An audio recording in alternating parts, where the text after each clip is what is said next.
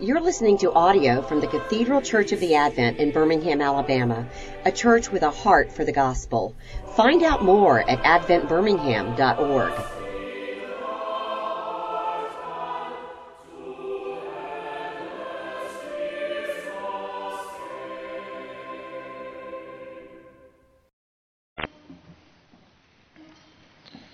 May the words of my mouth and the meditations of all our hearts be always acceptable in thy sight, O Lord, my rock and my redeemer. Amen. Well, we're beginning a new series, or we did last week. I wasn't here with you, but Craig, I know, preached from a passage from Matthew with Christ's birth, and this week we have the visit of the Magi in Matthew again. We'll be in Matthew's Gospel for a season through the Sunday after Easter.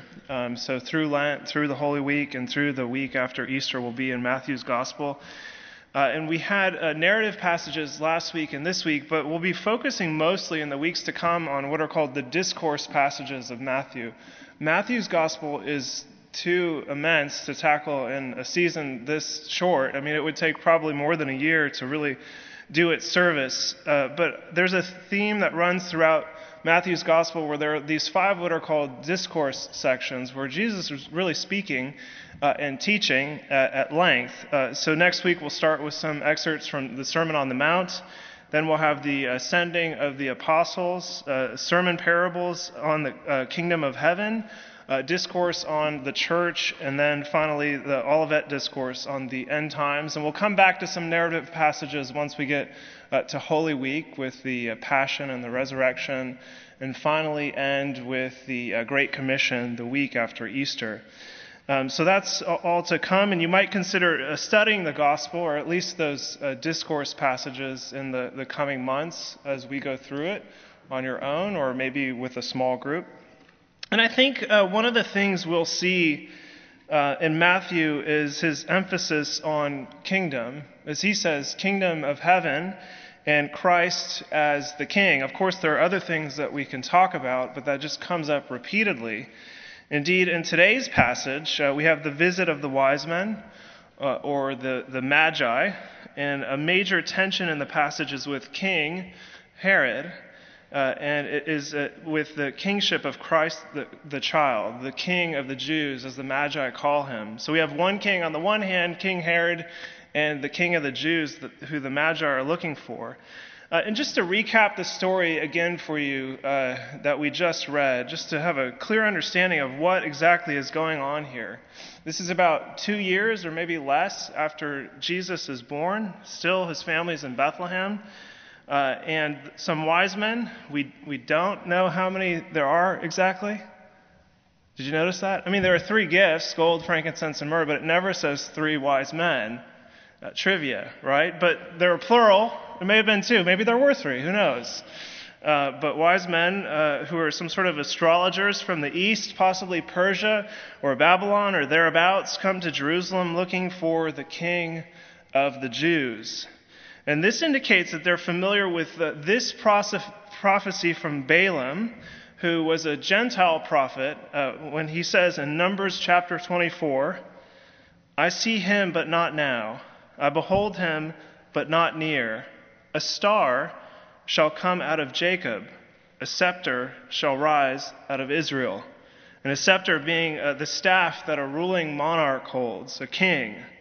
So Herod the Great is the acting quote-unquote king, actually not the king in the Davidic line. So he's a sort of puppet or client king of the Roman Empire in Judea. He hears about this. He hears that these Magi have come into town and are looking for the king of the Jews.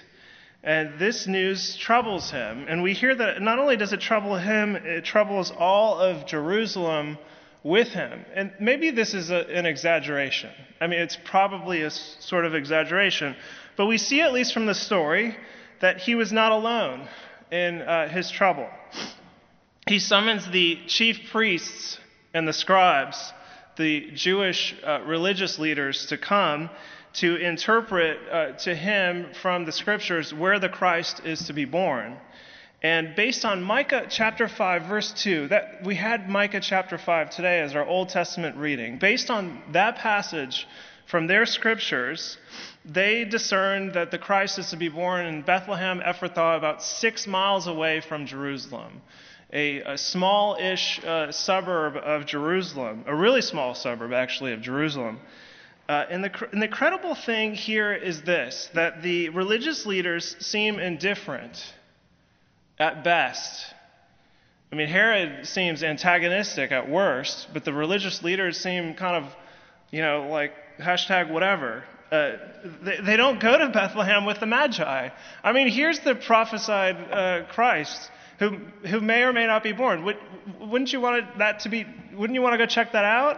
I mean, if somebody said, hey, Christ has come back, he's 6 miles up the road in Homewood, wouldn't you want to go check that out?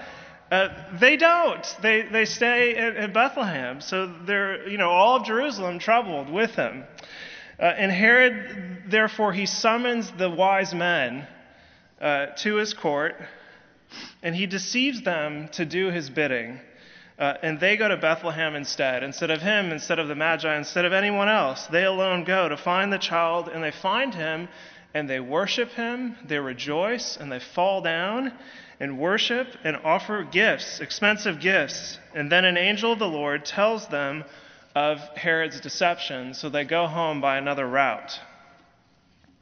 As I said, the main conflict in the passage is with Herod.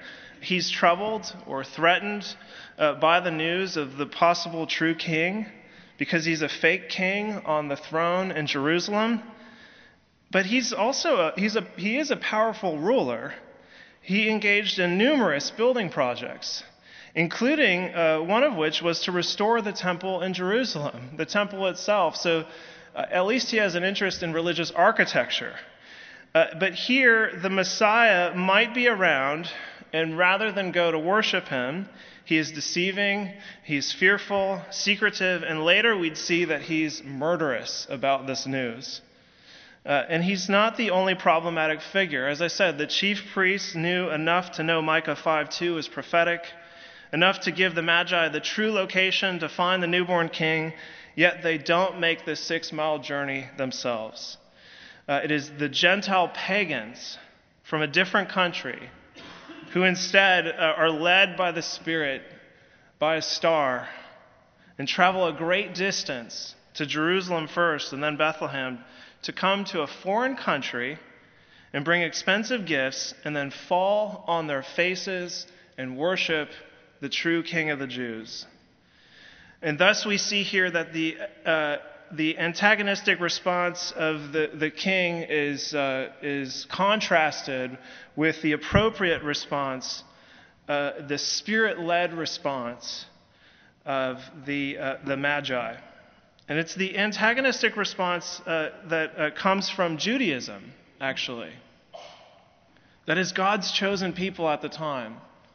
The antagonistic response to the Christ child comes from Judaism, God's chosen people, while the appropriate response comes from Gentiles, the outsiders, not the ones that were expected to recognize the king, not the ones we might expect. Matthew's gospel has the most distinctly Jewish tone of all the gospels. He himself was a Jewish convert, but he no longer identifies at the time that he's writing this as Jewish. He's a follower of Jesus Christ. He was part of a minority group of Christians who were being persecuted at the time by the Jewish population in Antioch while he's writing this gospel. He's concerned to show them that Jesus Christ was the fulfillment of their scriptures. But here's the kicker, though, that's most applicable to us here and now. Matthew's also concerned that God's new people could fall into the same trap. That God's new people could fall into the same trap that Judaism fell into here. In other words, the Christian church could one day respond like Herod, the chief priests, the scribes, and all of Jerusalem. I'm going to read to you the first paragraph of this book called Christless Christianity by Michael Horton. Some of you know who he is, theologian. He's not promoting Christless Christianity. He's describing the American church as Christless for the most part. And he says this: what would things look like if Satan really took control of a city? Over a half-century ago, Presbyterian minister Donald Gray Barnhouse offered his own scenario in his weekly sermon that was also broadcast nationwide on CBS radio. Barnhouse speculated that if Satan took over Philadelphia, all of the bars would be closed, pornography banished, and pristine streets would be filled with tidy pedestrians who smiled at each other. There would be no swearing, the children would say yes sir and no ma'am, and the churches would be full every Sunday where Christ is not preached. You see, when blood is running in the streets, we know that something is wrong, when things look bad. It's when everything seems to be going well that we should be afraid. But so many contemporary thinkers like Horton have pointed out that Christianity has become sort of Christless. In other words, we don't recognize our true king. We do not recognize our true king, Jesus Christ. Actually, if he showed up, we might not like it at all, just like all of Jerusalem. We don't really want a king. Unless a star or the Spirit leads us to him, we won't bow down to him. At the time that I came to faith, I recall one of the topics I struggled with was pride. Pride. Essentially, I understood the gospel of Jesus Christ to be saying that I am not the ruler of my life, that Jesus is. I understood that intellectually to be the gospel that Christianity was proclaiming, and yet I was sitting on pride that was the thing that was blocking me, that was keeping me from trusting in Jesus Christ. This was very difficult for me. You see, as an adult only child of an emotionally unhinged mother and an alcoholic father from a working class or sort of lower middle class family, as one who in all of that context achieved tremendous academic and career success, up to that point I was self-reliant. I was totally self-reliant, saving myself. Everything depended on my strength to survive. I was the king of my own life as I saw it, and I was proud of it. I was proud of what I had achieved up to that point. But I had just read a chapter in C.S. Lewis's Mere Christianity called, the chapter is called The Great Sin. And it's a chapter about pride. And this was the thing, this chapter, this 7 or 8 page chapter rocked my world for 3 months. Here, let me just read to you the introduction from C.S. Lewis's Mere Christianity chapter, The Great Sin. I now come to that point of Christian morals where they differ most sharply from all other morals. There is one vice of which no man in the world is free, which everyone in the world loathes when he sees it in someone else, and of which hardly any people except Christians ever imagine that they are guilty themselves. I've heard people admit that they are bad-tempered, or that they cannot keep their heads about girls or drink, or even that they are cowards. I do not think I've ever heard anyone who is not a Christian accuse himself of this vice. And at the same time, I have very seldom met anyone who is not a Christian who showed the slightest mercy to it in others. There is no fault which makes a man more unpopular, and no fault which we are more unconscious of in our own selves. The more we have it ourselves, the more we dislike it in others. The vice I am talking about is pride, or self-conceit, and the virtue opposite to it in Christian morals is called humility. It was interesting to find in a book, this copy of Mere Christianity that I read years ago, and to find my underlinings and marginal notes. As I go on in the rest of this chapter about pride, here are some of the 2 lines that I underlined. The point is that each person's pride is in competition with everyone else's pride. Isn't that true? Pride is a spiritual cancer. It eats up the very possibility of love or contentment or even common sense. As I said, I struggled with this for about 3 months before the Holy Spirit finally kicked me off the throne of my life so that I might find Jesus Christ to be the true King. The King not only of the Jews, but the King of my life also. Well, let's talk about you for a minute. I wonder if you're less like the Magi in this story and more like Herod and the religious leaders in this passage than you think. Maybe you even identify as a Christian, but as Horton showed us, not even that gets you off the hook. It's one thing to be identifying as Christian. It's another thing to see Christ as the true King of our lives. And chances are there is still a great deal of residual pride in your life, no matter who you are. I've struggled with this recently in my parenting. I came to faith. I did a great deal of spiritual wrestling with the pride in my life to be humbled. I even went through therapy to heal me of my upbringing. But none of that prepared me to be the father of 3 children. None of that prepared me for what was to come to be the father of 3 children. It's a daily, hourly, minute-by-minute demonstration of the residual pride that still remains in my life. I'm the king of my house, dang it. And I just want some peace. I even have some building projects that I'm working on. But a baby has come recently to disrupt my control of the situation. There are areas in your life that are like this too. What are they? Even if you've put your trust in Jesus, there are unevangelized places in your heart. And if you don't trust Jesus, the thing preventing you is probably, as C.S. Lewis said, is probably pride. You're the king or queen of your life. And I'm asking you to abdicate the throne. And that sounds easier said than done.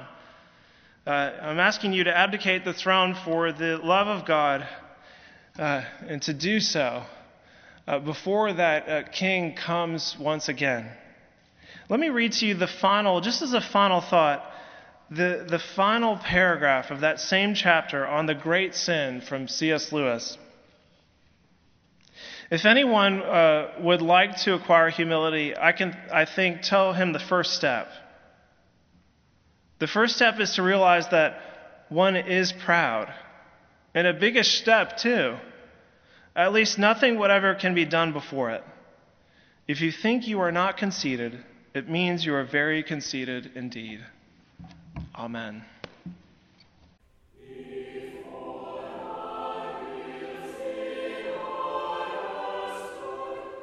You've been listening to audio from the Cathedral Church of the Advent.